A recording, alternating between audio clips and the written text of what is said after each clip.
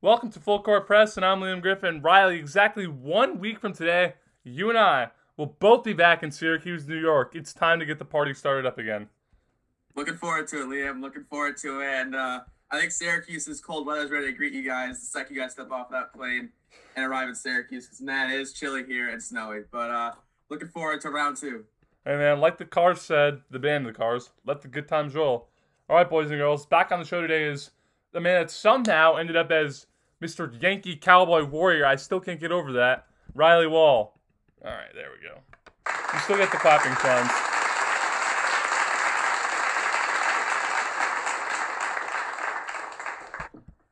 On today's episode, the SEC and Big 12 go head-to-head, Joel Embiid criticizes the King, and we predict some exotic Super Bowl stats. We begin today with what went down at the end of the NFC Championship game.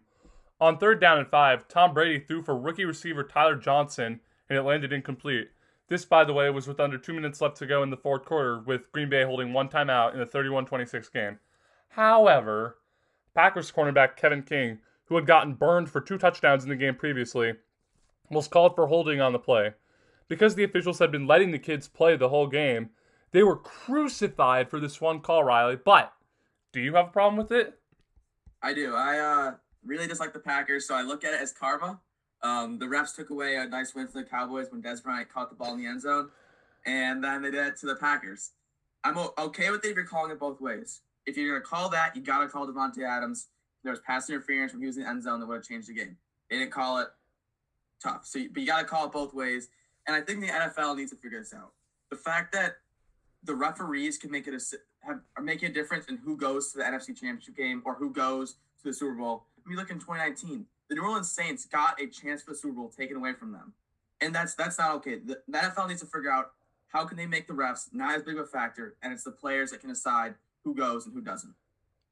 See, I agree with you in the fact that they were letting the kids play the whole game. However, for this one particular call, I mean, when it's that clear and obvious, I mean, he was tugging on the jersey. I don't think anyone's going to deny that. He was tugging on the jersey. When it's that clear and obvious, I mean, I think you got to call it. I really do. It's really bad luck that for Green Bay that it ended up being called against them at the most inopportune of times. It's even worse luck that it was called against Kevin King, who had, in my opinion, one of the worst games in NFL playoff history. But at the same time, I mean, you got to call it when it's that clear, that obvious. I mean, you just have to. It's a no-brainer. But like I said, in 2019, that was a no-brainer. That was obviously pass interference in the Rams-Saints game. Obviously, the next year they changed the rule, but then changed it back. I just think that if you're gonna call it both ways, plain and simple. And they did a good job up until a few calls. They let go, and then they call that one. And I know you mentioned the Saints, but let's make something perfectly clear. The Saints had an opportunity to win that game after, I'll admit, that call was complete bogus. It should have gone New Orleans' way, but Drew Brees did throw an interception in overtime. He did throw an interception in overtime, and you take a look at that sort of blown it moment for the Green Bay Packers. How do you let someone score a 39-yard touchdown in single coverage on the last play of the first half? It blows my mind. It blows my mind. That's some of the worst defensive coverage I've ever seen. Right up there with the Minneapolis Miracle, the end of that Raiders-Jets game this year. I mean, it was terrible beyond terrible. That's what it was. And Green Bay fans, don't look to that call for the cause of the game. Look to that play right there, and something we're going to be talking about in a minute. Yeah. I mean, the refs were scrutinized, but what about Matt LaFleur? Packed down 8 with 2:11 to go, 3 timeouts. 4th and goal from the 8 with one of the best quarterbacks in the league under center. LaFleur decides to kick the field goal, doesn't call the onside kick the ensuing kickoff, and instead taking the ball from Aaron Rodgers and giving it to Tom Brady. LaFleur's been the subject of mass criticism ever since, Liam. Is it warranted? I'm one of few that thinks it isn't as warranted as he's been receiving. Don't get me wrong. One of the things is that Aaron Rodgers had 2 wide open lanes on, I believe it was 1st and goal and 3rd and goal, and elected not to run it in. I mean, what are you thinking, Aaron? You're one of the most mobile quarterbacks in the NFL at age 36, 37. I don't know exactly how old he is, but I mean, you gotta run it in. You've got to run it in. So, but the real story here is as we mentioned earlier, Green Bay's defense blowing it. I mean, I went into the game not knowing who Tyler Johnson was. There was the NBA Tyler Johnson, who I'm not sure is in the league anymore. The NHL Tyler Johnson, who plays for the reigning champion Tampa Bay Lightning. But I'd never heard of a Tyler Johnson in the NFL before the other day. So you tell me that a pass interference call on him is what beats you? Come on, you got to find a way to cover him. I mean, they did a good job containing Evans and Godwin for the most part, in my opinion. But you can't let the Tyler Johnson. No disrespect to Tyler Johnson, he played a solid game. But if you're the Green Bay Packers, you're in the NFC Championship game. You can't let Tyler Johnson beat you. Was the call questionable? Yes, but some of the blame should definitely be on Green Bay's defense. Yeah, and you can look at Green Bay when it comes down to one play and one decision. You say that's why we lost. Then you lost. Like you can't say that if you did everything else right and that one decision changed it. Yeah, the Packers had so many other opportunities, like you said, Tyler Johnson, end of the first half that they just should have capitalized on or just not let happen. That they let that come down to one call. That's not how you win a game. You gotta do everything right. You can't let it come down to one. But LaFleur decides to take the ball from Aaron Rodgers, who's having a great season, great game, and give it to Tom Brady. Yes, he had 3 picks, but it's Tom Brady.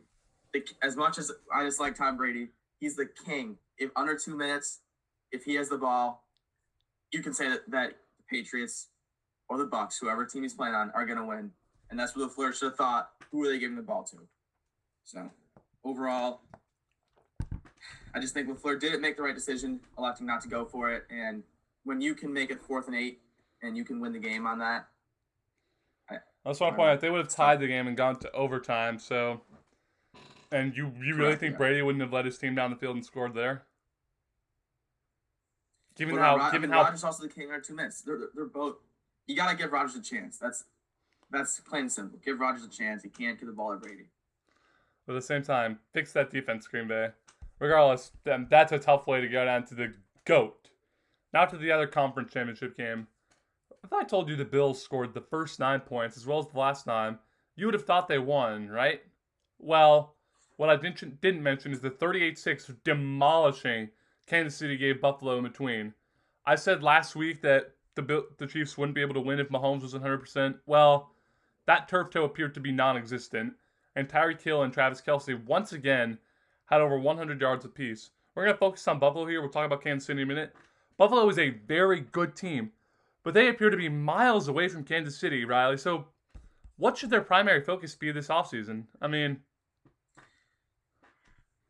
live up here in Rochester, New York, that you could feel it in the air. The Bills in the playoffs for the first time in 25 years.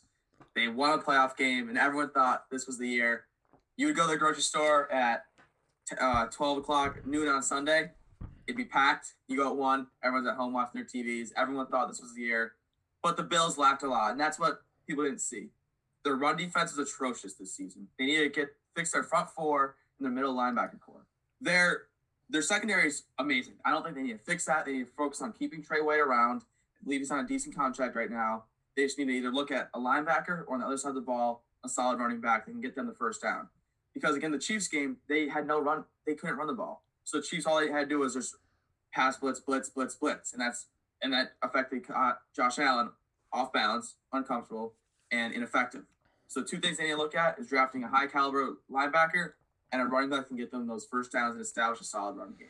Yeah, you made a point about the running backs. I mean, I went into the year expecting Devin Singletary to be a very good number 1 running back for the Buffalo Bills, and to be frank, he wasn't. I mean, I think Zach Moss took over for him at one point. But you said it perfectly. I mean, in the first regular season matchup between Kansas City and Buffalo, Clyde Edwards-Helaire burned them for, I think he had over 200 yards. And then in the second matchup, I mean, their linebackers couldn't do anything to stop Kelce. I mean, as good as Trey White is, Tyreek Hill is another breed. But I think you summed it up perfectly. They need to fix their running game and fix their front 7. I mean, because I think Ed Oliver is a very good front 7 piece for them, but at the same time, I mean, who else do they have? Yeah, and I mean, they're linebackers. You got Matt Milano, and they're getting there. They're not there yet, and the other thing is they don't know if they'll ever be there, but they have the chance to. They just need someone who can sit in the middle of the defense and can step up and stop the run, or else they're going to keep doing this. They're going to go to the championship games, they're going to go to the big games, and they come up short because they can't stop the run. Yeah, but They are young, so they'll be Future's back. bright. They'll be back. Future's bright. Unfortunately for you fans in Foxborough, especially you, Liam, Josh Allen's been around for a long time. Hold on. What if we get Deshaun Watson? I don't know. Josh Oh, Allen's you don't want to pretty think good. about that. You don't want to think about that, do you? I don't think anyone wants to think about the Pats getting Deshaun Watson or even Trevor Lawrence. They somehow can squeeze that out. But let's look at Super Bowl 55. Brady, Mahomes, Bucks, Chiefs. Tony Romo said it. Jordan, LeBron. The best quarterback of all time, potentially, versus the best quarterback in the league right now, undisputed. Both QBs have weapons galore, and for the first time in history, a team will have home field advantage in the Super Bowl, although it's a little different this year, obviously. The Bucks will enjoy the comfort of home while the Chiefs take on the Bucks next weekend. Liam, what are your initial thoughts and predictions about the game? This has the potential to be arguably the greatest Super Bowl of our time because the media is hyping up the Brady versus Mahomes narrative so much, and then watching First Take, PTI yesterday, seeing what Stephen A. and Tony Romo said about how this game could have a massive impact on the GOAT debate. Like, if Brady wins, there's no chance he's the undisputed GOAT. If Brady wins, there's no chance Mahomes catches him. Well, first of all, hold your horses on Mahomes right now. Mahomes is 25 years old, right? You know who had 2 Super Bowls at 26? Ben Roethlisberger. How many does he have since then, right? Sorry to criticize my roommate's quarterback, but at the same time, you got to do what you got to do. I mean, this is just... It's amazing how hyped up this game is going to be, and I know you and I will probably be watching it together next weekend, so I can't wait. I mean, you talk about, you've got Hill versus Evans, Kelsey versus Gronk. I mean, you've got the fastest receiving core in the league in Kansas City, going up against perhaps the most balanced receiving core with Tampa Bay. You got the power guys, Evans, Godwin. You got Scotty Miller in the slot. You got your versatile man in Antonio Brown. And then you got 2 dominant tight ends. Well, maybe not dominant, but good. In Gronk and Cameron Brate. Then for Kansas City, you've got the speedsters, the Hills, the Hardmans. I believe Sammy Watkins is coming back.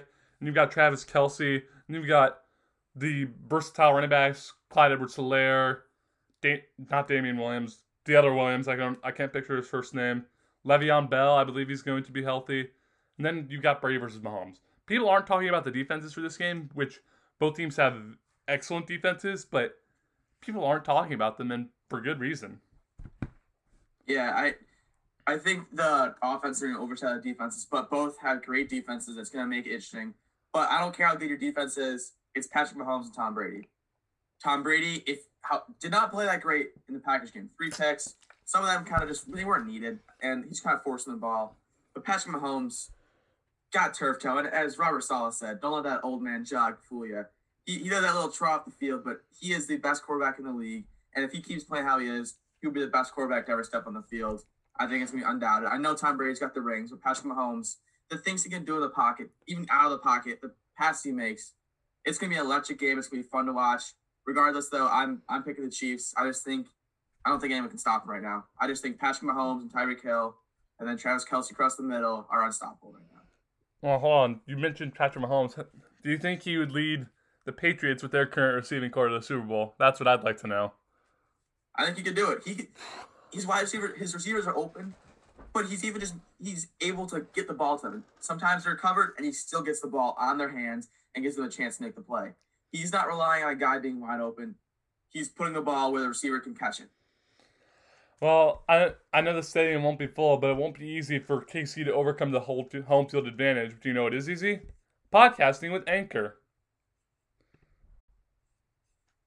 All right, let's move on. This wasn't originally going to be a topic today, but given what news that came out before we started recording this, we should talk about it.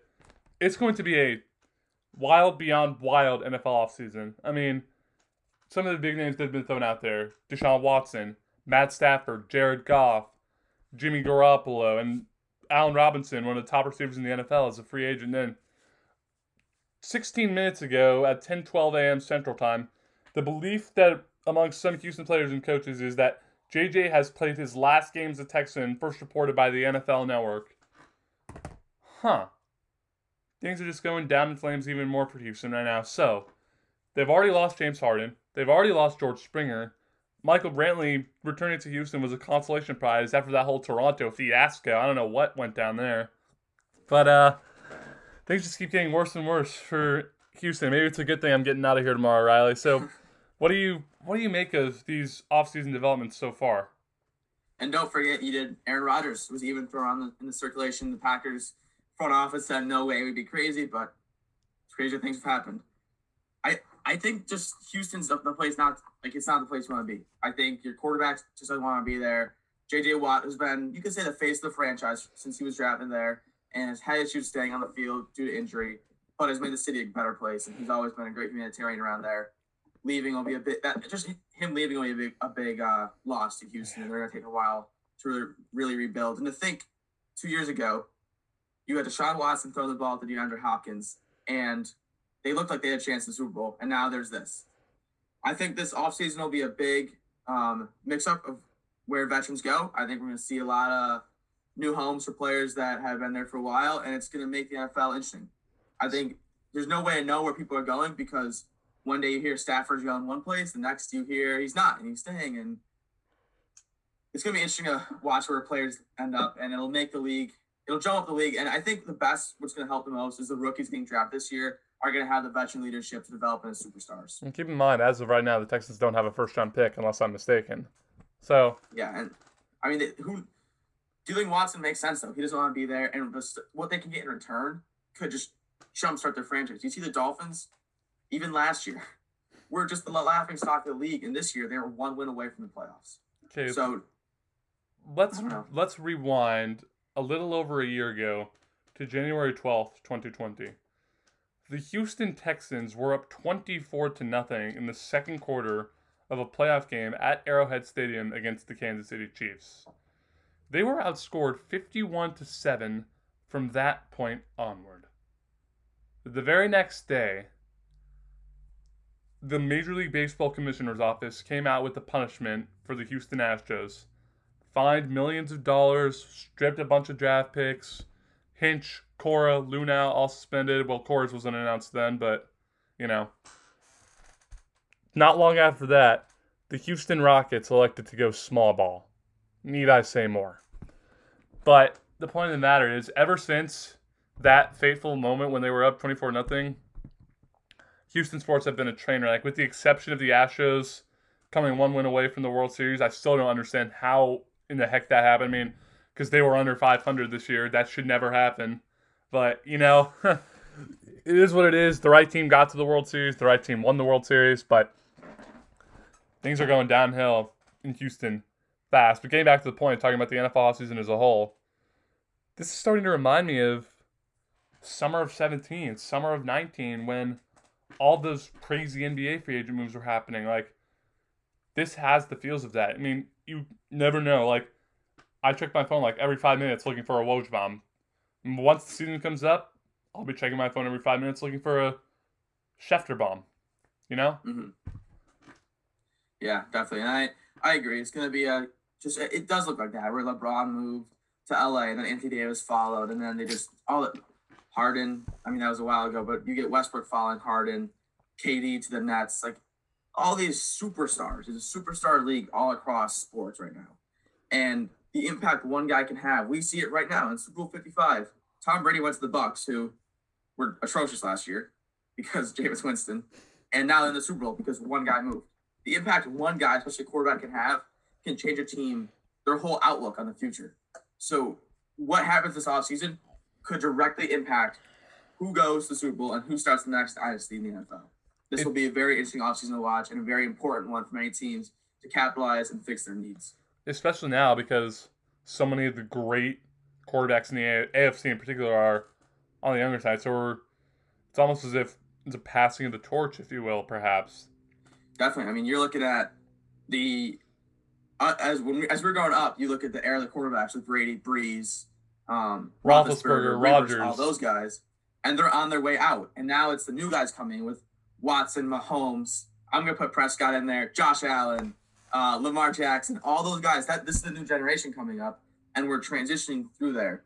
And it's got the potential to just be the next generation quarterbacks.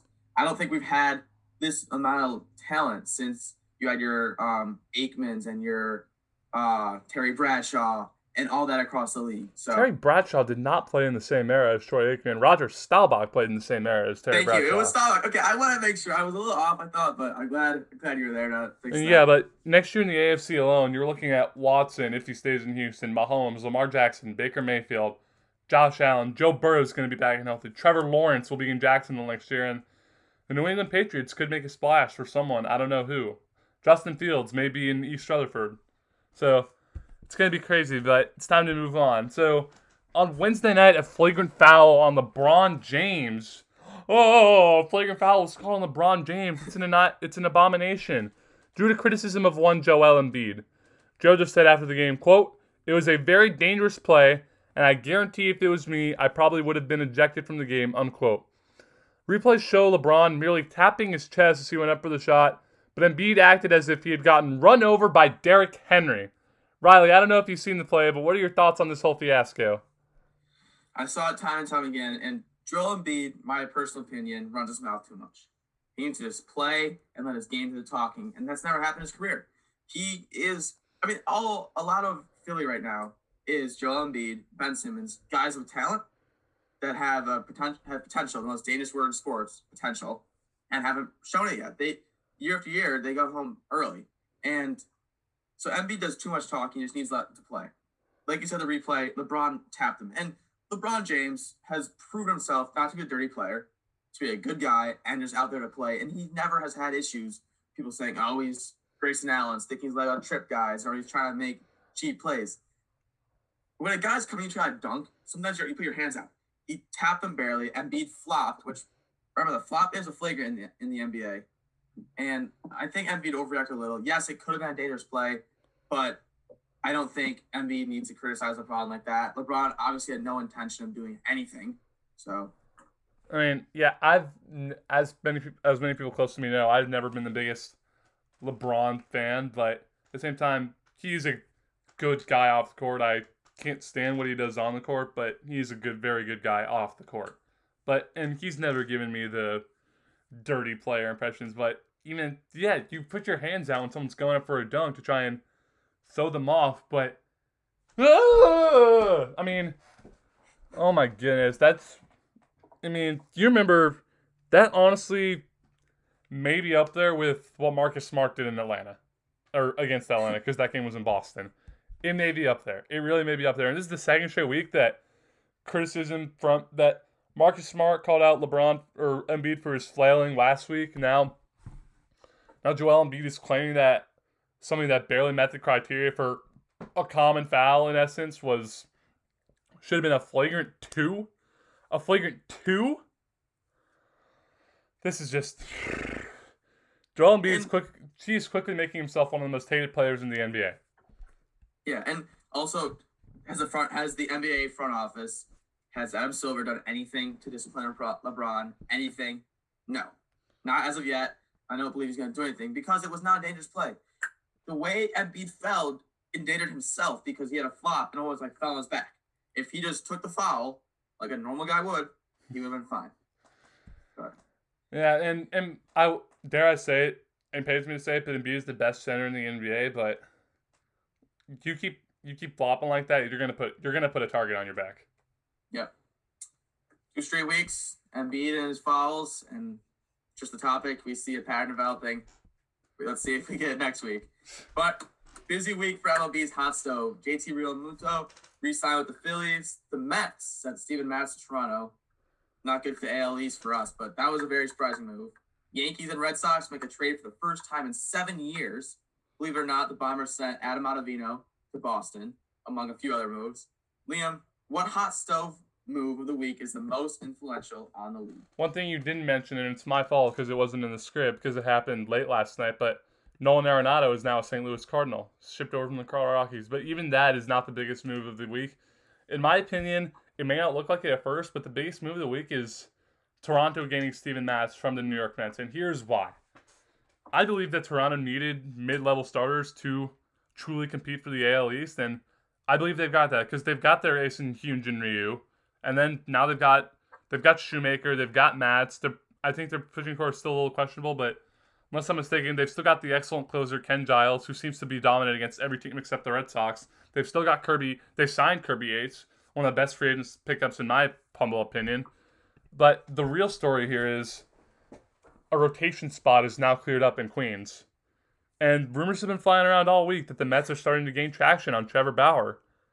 I mean, you put DeGrom, Syndergaard, Stroman, and Bauer in that rotation. I mean, 2 years ago, the Washington Nationals won a World Series off of their starting pitching. It appears to me, plain and clear, that the New York Mets are clearly trying to do the same thing. And I believe they have the pieces to do it. I think that on both ends, the Mets are looking to build one of the best rotations in baseball since the Big Three in Atlanta. I think you could argue that. But if you look at the Blue Jays right now have one of the youngest cores that have some of the most talent in the MLB between Vlad Guerrero, Bo Bichette, and Calvin Biggio. They added George Springer, another great vet, who's had issues in Houston, but they're starting to add to that core. You look at what San Diego has done, who also has one of the best cores, one of the youngest potential and superstars, and now they're surrounding everyone in San Diego with talent. They're great offseason, and now Toronto's trying to do the same. The Mets then are taking their new ownership, all the money they have now, and just trying to throw it at any free agent that wants money. They tried getting DJ, couldn't get him, thankfully, and now they're trying to go after Trevor Bauer. And Trevor Bauer is the reigning Cy Young, if I'm not mistaken, and he's got the chance to just make that the best rotation in baseball right now, and the best since probably the mid-80s with Atlanta. Yeah, and one thing we didn't mention also is Tanaka leaving the Yankees. So the thing that the Yankees got the salary dump they needed when they gave us Ottavino, which, in my opinion, benefits both sides. Because we need bullpen help, you guys need salary space. Because what the Yankees have constructed is a rotation that is banking on three pitchers who have dealt with severe injuries over the past few years with Tyen, Kluber, and Severino. They're banking on them returning to all-star form, right? But yeah, say that doesn't happen, you have to have a backup plan. And that's where I think the loss of Tanaka to Japan really is going to hurt. And unless I'm mistaken, James Paxton still has not signed. Maybe use the money you used from lost from Ottavino to go re-sign him. Maybe. I don't know. But in my opinion, nothing will quite overshadow the Arenado deal and the Mats deal. I mean, yeah, and while we're talking about the Yankees real quick, their roster, their rotation between Garrett Cole, one of the best pitchers in baseball, and then you add in Corey Kluber, who's coming off injury, Severino coming off injury, two guys between Severino and Kluber who were Cy Young or Cy Young candidates until they got hurt. And then you got Davey Garcia, Jordan Montgomery. They have these guys that are unproven. Garcia, Montgomery, a young core that has an opportunity to be good. But then they're also bullpen. They started to lose some guys. Tommy Kahnle and Adam Ottavino are gone. So the Yankees are gonna have to prove themselves again. I think. Ooh, I didn't realize Kahnle departed. Yeah, he did. He went to the Dodgers actually. Oh. Yeah, so Dodgers made some big moves there. The rich get richer. Rich get richer. Yeah, so it'll be another league to watch. As a lot of teams still unproven. And I feel like the Yankees, that core isn't getting any younger, and especially guys like Stanton and LeMahieu, they're not getting any younger. As young as Judge is older than people realize. I think isn't he like 28? Yeah, he's up there. You have Torres coming off a bad year. I'm starting to wonder if he's going to take the Benintendi route. If you know what I mean. I mean, yeah, it's possible, but let's move on. Real Muto's signing leaves one marquee free agent on the market. We'll see how it goes. Riley, the Big 12 and SEC are going head-to-head in college hoops today. We get two top 25 matchups as a result of it. The first tips off shortly at noon Eastern Time as 9th-ranked Alabama travels to Norman to face 24th-ranked Oklahoma. Riley, two football powerhouses in the top 25. Weird, isn't it? Who takes this one? Alabama. I think they have had a great season. They're ranked 9th for a reason, and right now it doesn't look like many teams can stop them. I think they go into Oklahoma and they take it. Yeah, I gotta go with Alabama too. I mean, they're one of the most improved teams in the nation. This is a rare year for them in that they have a shot to win. They just won the Natty in football. Could they do it in basketball? Winning this game here would help, and I think they will. But before we move on, some more hot stove type news. Didi Gregorius returning to the Phillies on a 2-year, $28 million deal. Phillies making splash this week. They're trying to keep what they had. They were not good last year, but I like what they're trying to do. Yeah, it's good for Didi. Loved in New York, and glad he's got a place to go again. Great shortstop. But still college basketball, second game, tips off 6 o'clock. Stumbling, 15th ranked. Yes, you heard me right. 15th ranked Kansas Jayhawks visit 18th ranked Tennessee Volunteers. Liam, Tennessee's been stumbling lately as well. Which team wins this and gains momentum? I'm going to go with the home team, Tennessee. And I think that Kansas plays in the much, much better conference in the Big 12. I mean, they could have more tournament teams than anybody this year. And it pains me to say, being an ACC stan. But, I got to give it to Tennessee. I mean, them and Alabama are the two lead top dogs in the SEC. I can't say the same for Kansas being a top dog in the Big 12, all with Baylor, UT, Texas Tech, West Virginia, among others. I can't say that about Kansas right now. For me, I got Kansas. I think Bill Self is going to get the Jayhawks back straight and get them moving forward. I think of the three big blue between Kansas, UNC, and Duke, Kansas is a team that's going to keep moving forward. Bill Self takes them the victory here in Knoxville. Yeah, Kansas has been struggling, not as much as the other Blue Bloods, as if the Dukes, the UNCs, and the Kentuckys of the world. But it hasn't been a good year for them. Okay, time for the history lesson, boys and girls, where we honor great achievements of the past in the coming week. 21 years ago today, January 30th, Super Bowl 34 was played on the old Georgia Dome in Atlanta. It was Kurt Warner and the greatest show on turf taking on the Titans. And the game came down to the final yard. McNair found Kevin Dyson on the final play, but Dyson was tackled before hitting the end zone, and his stretch was 1 yard short. It was, and still is, the metaphorical longest yard in NFL history. 12 years ago Monday, February 1st, in the last Super Bowl played in Tampa, Pittsburgh Steelers matched up with the Arizona Cardinals in the game's 43rd installment. Highlights include James Harrison's 100-yard pick six and Larry Fitz's 64-yard go-ahead TD with under 3 minutes left.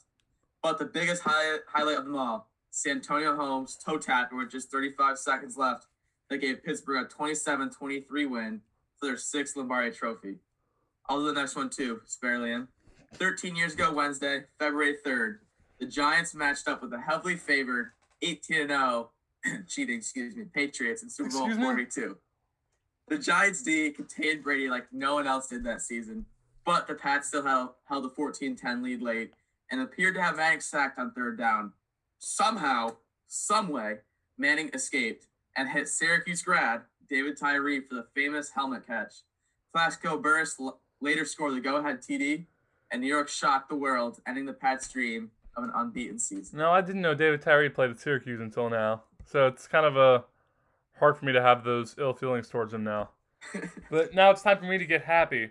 4 years ago Friday, February 5th, 28-3. Need I say more? I will anyway because I feel like it. The Atlanta Falcons were up 28-3 with under 3 minutes to go in the third quarter of Super Bowl 51 and appeared to have it locked it up. Then Tom Brady happened. Touchdown pass to James White, a Stephen Gostkowski field goal, a Dante Hightower strip sack, a touchdown pass to Danny Amendola, a miraculous catch by Julian Edelman. Oh, I forgot a big sack by Trey Flowers, touchdown run by James White, and 2 perfectly drawn 2-point conversions enabled us to tie the game. We then won the coin toss, and White capped off an amazing game with a walk-off touchdown run, giving Brady his 5th ring. And we're going to do something we've never done before here on Full Court Press in the last segment today. We're going to make some exotic Super Bowl predictions because people bet on these things. I'm not a betting man, but people do bet on these things. So we want to offer you our takes. We start with the national anthem length. On average, it takes about 1 minute and 55 seconds to sing the national anthem. Next weekend, it is being sung together by country singer Eric Church and R&B singer Jasmine Sullivan. So Riley, give us your take. Will it be longer or shorter than the 1 minute 55 second average next weekend? I got the over. I think the duo, these two singers, can take it over 1 minute 55. I disagree, and here's why. Only because it is pre-recorded.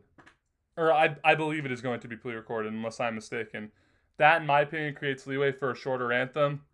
The question is, will it? But, I mean, as long as it's not a Fergie, dragged-out type anthem, I don't I don't see why it would be any longer than a minute 55. But I mean, Luke Bryan's went over a minute 55, and his was excellent 4 years ago when it was in Houston. But my gut tells me under, so I'm taking the under. Fair enough. Other than the game itself, for those that might not be football fans, the commercials are undoubtedly a highlight of the Super Bowl. There are many memorable Super Bowl commercials, including Hyundai's Smart Hawk. I hope I pronounced that right for our Boston friends out there. The Doritos with pigs flying, the Mr. Clean commercial from 4 years ago, among so many others. The cost of Super Bowl commercials a whopping $5 million, Liam. Which brand will make it worth it in most terms of how memorable the commercial will be? So, my gut is telling me that it will be a commercial with a celebrity.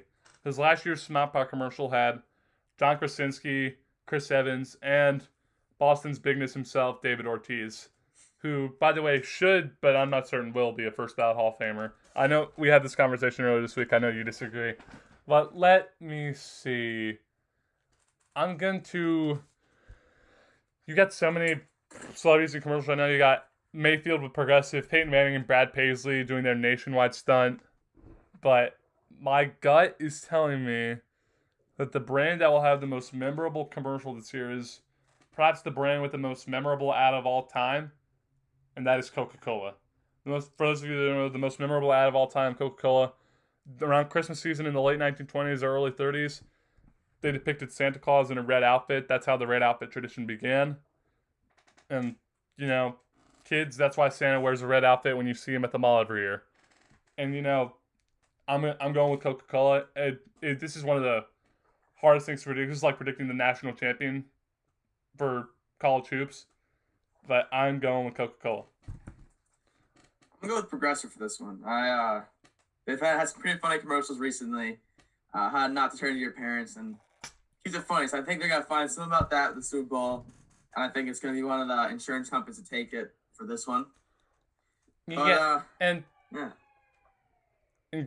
one of the, Progressive has had those eccentric commercials with Flo and Jamie and How to Turn It to Your Parents. I think that they could really pull something funny, like, for this COVID Super Bowl in general with the whole How to Turn It to Your Parents thing.